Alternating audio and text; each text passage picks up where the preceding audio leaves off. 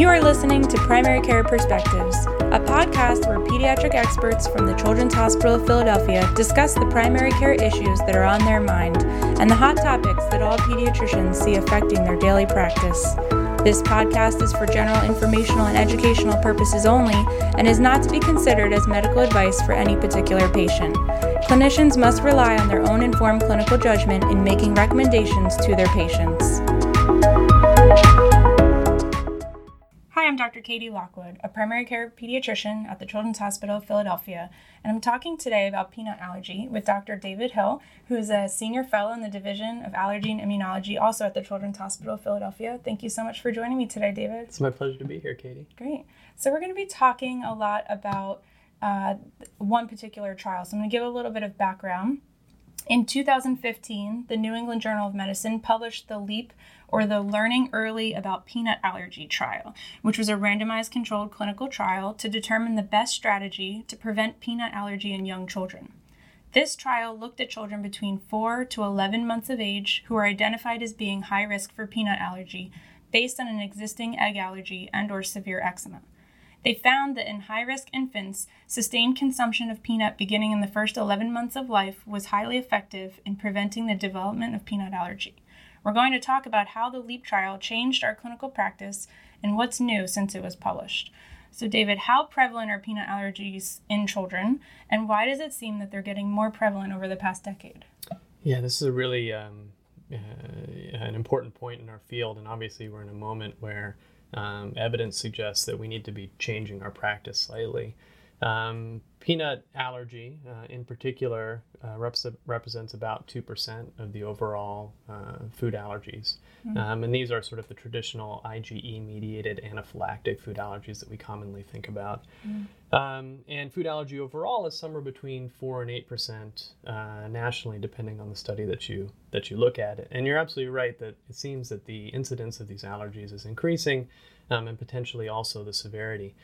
There's many hypotheses as to why that could be the case. The hygiene hypothesis is one of sort of the early ones that I think has a lot of good evidence behind it, and that sort of suggests that as we've changed our lifestyle from one that was more agriculturally based, that might have had different exposures to bacteria or parasites, to a lifestyle that's, for a large majority of the country, more urban, and this is also a trend sort of throughout the world, that our immune system is sort of taking time to adjust to that change in stimulus, and that with that change, we're seeing sort of unintended responses to inert particles in our environment, and that's what allergens essentially are. Right.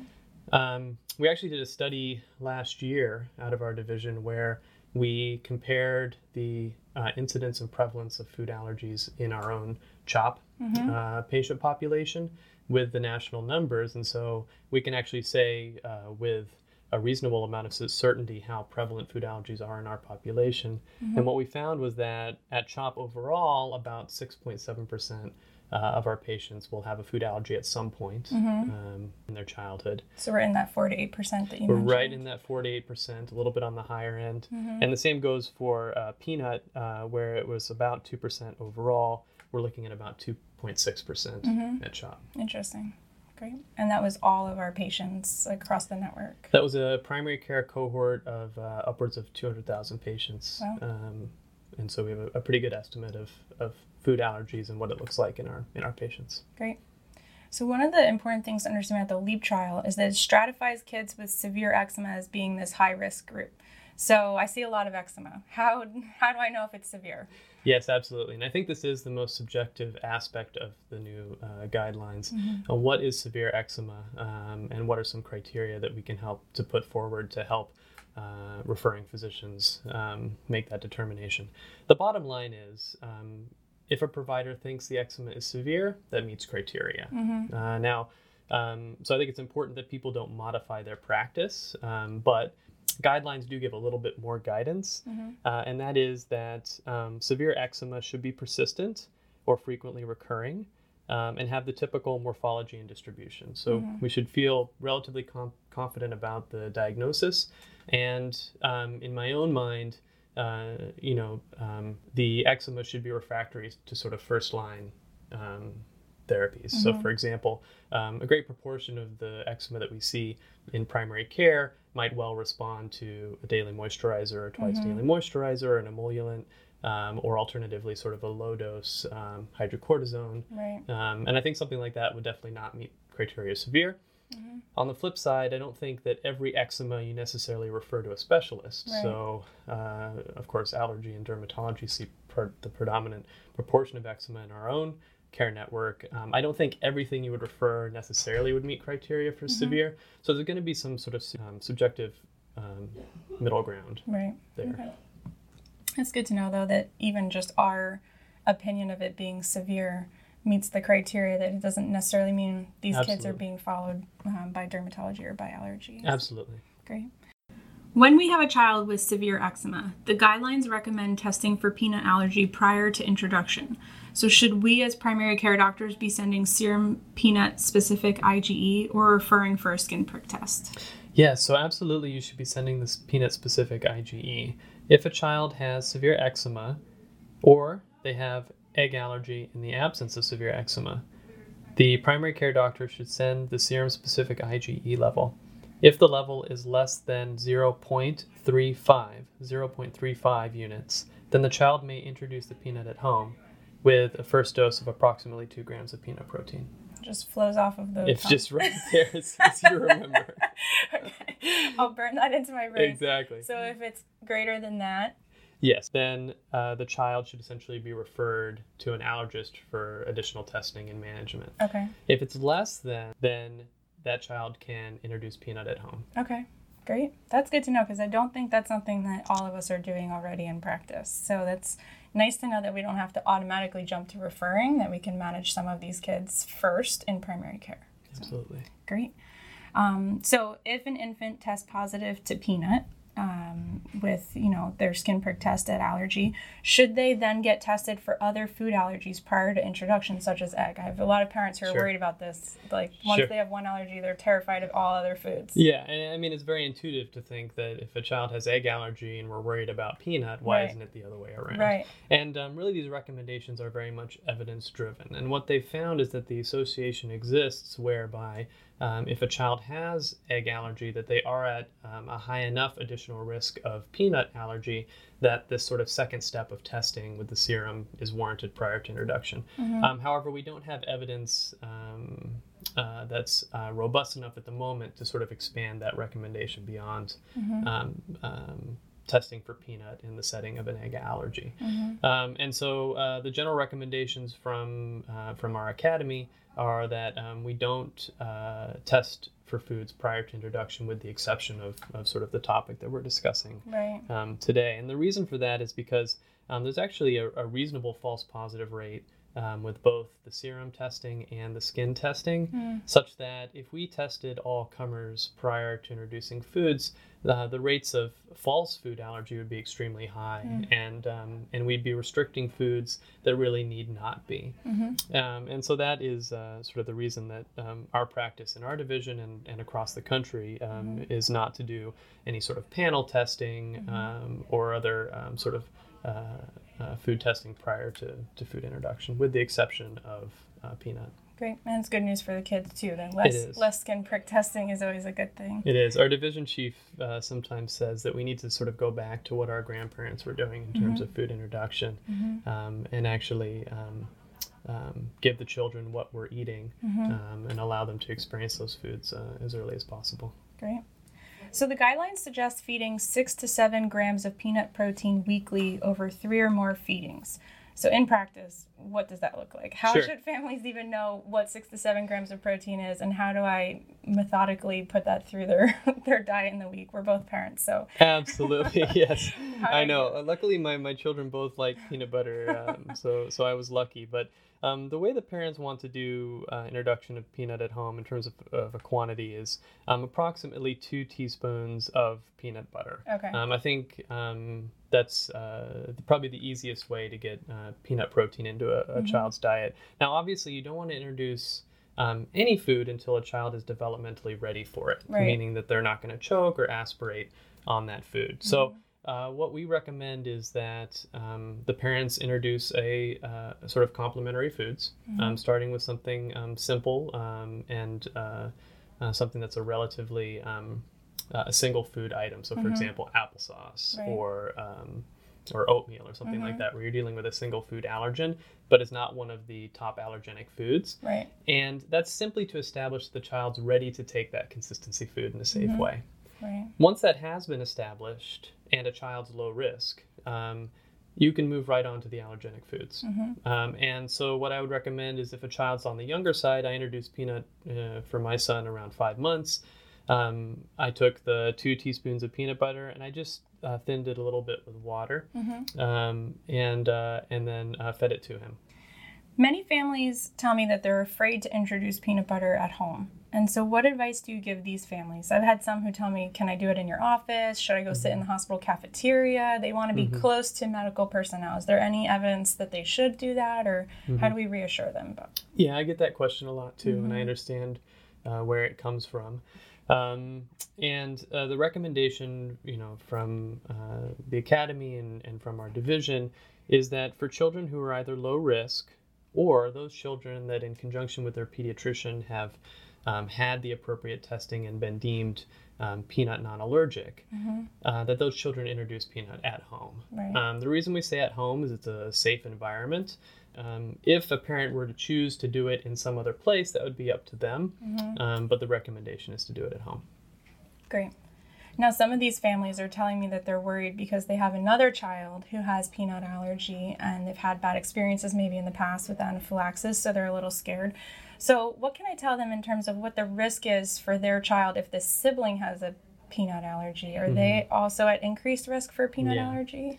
Yeah, again, this is one of those intuitive things where it makes a lot of sense that we'd be more cautious with peanut introduction in those siblings. The truth is the studies haven't really been definitive in that regard.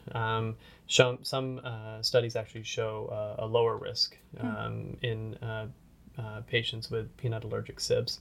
And so based on that, the practice that we recommend is introducing those foods as you would any other child. Great. Once we do have a patient who's diagnosed with a peanut allergy and we've sent them to allergy, how frequently do you guys retest them and how often do you actually see them outgrow it? Yeah. So the frequency of outgrowing food allergies in general is higher when children are younger. And so when we establish a diagnosis of a food allergy, we recommend yearly follow-up for that patient in our clinic. And typically when we're dealing with younger children, say less than 5 or 7 years old, we'll retest them every year. And if that test size diminishes or goes away, then depending on the food, we might recommend a food challenge or introduction of that food. As children get older, unfortunately, they're more likely to keep those allergies. And so, for example, for peanut in particular, only taking all comers, only about 20% of children with a peanut allergy will outgrow it. And so for something like that, if somebody's getting into the 7, 8, 9 years of age, we might delay that testing to every 2 years or more. But we still recommend seeing the patient in clinic every year just to make sure they're doing well, there haven't been any accidental exposures, etc. There's also a lot of comorbidities that go along with food allergies, such as allergic rhinitis and asthma, etc. And so we can also potentially help with those conditions. And I'd imagine that the teaching you do with the patient increases as they're getting older and they're spending less time with their parents and more time independently. They have to take some ownership over avoiding peanut-containing products. Sure. The transition sort of into high school with more independence and then ultimately to college is one that does require a lot of anticipatory guidance. Yeah. What's new with peanut allergy treatment? Are there any promising immunotherapy trials? I get a lot of questions about this actually from patients who are hoping that you have some hope to offer them and they want to know what's down the pipeline. Yeah, so it is an exciting time in allergy, not only because of these recent trials that have shown we should be introducing allergenic foods earlier in low-risk individuals, but in addition because there are a number of clinical trials currently underway across the country, including at CHOP, looking at sort of controlled introduction of allergenic foods in patients that are currently allergic. So in our own practice, we have clinical trials looking at putting allergen under the tongue or consuming allergen in very small and then increasing quantities. There's also studies looking at placing allergen on the skin in a controlled way, again, all in an effort to desensitize patients. And I'm not at liberty to discuss the outcome of those trials, but we are very encouraged that we're going to have new FDA-approved approaches in the next couple of years. Great. And when those trials are published, we will have you come back and tell us That'd be great. Outcomes. I'd love that.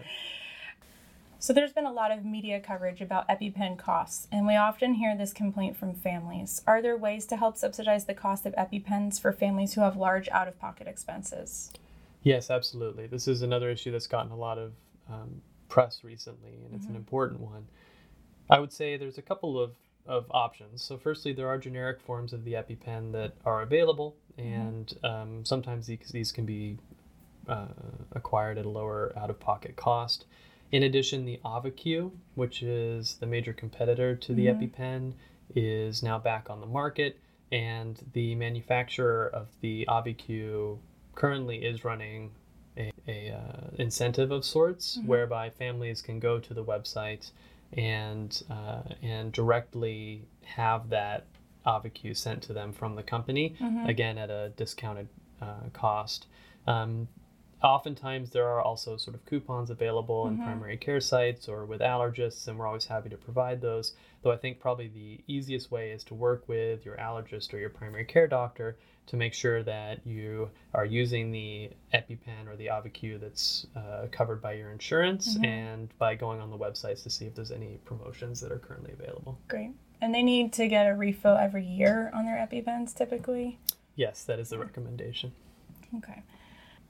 I've heard that you guys have a nice new, maybe bigger food challenge lab. And so when we have patients who maybe have an allergy and we refer to you, kind of tell us about when you food challenge kids and what the process is for referring to you. Yeah, so we do somewhere between 6 and 8 food challenges a day. So we're one of the larger center for food challenges.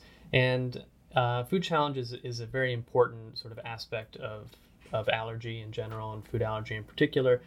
In that it is sort of the definitive way to say whether or not a patient is or is not allergic to a food. And so we do have a new facility, and like I said, we do go up to 8 patients a morning now. Patients are asked to come in sort of first thing in the morning so that they can be finished with the challenge by around noon, and any sort of additional observation time is sort of built into that. And if child were to be allergic, they would work with their allergist to determine when the best time would be to do a challenge to a food. Great. Sounds great. So we can refer specifically to the Division of Allergy and Immunology for these patients, and we will link to them on our website. We'll also put some links to the studies that Dr. Hill mentioned so that everybody can find the LEAP trial and other things there. Thank you so much for your time today and for joining me. This was very informative, and this is very exciting new research that I think impacts primary care on a daily basis, I would say, that we see these patients and talk about introducing foods. So thanks so much for sharing with us. My pleasure. Thank you very much. Thank you for listening to this episode of Primary Care Perspectives. You can download and subscribe to future episodes on iTunes or visit chop.edu/PCP podcasts for a listing of all episodes. I look forward to our next chat.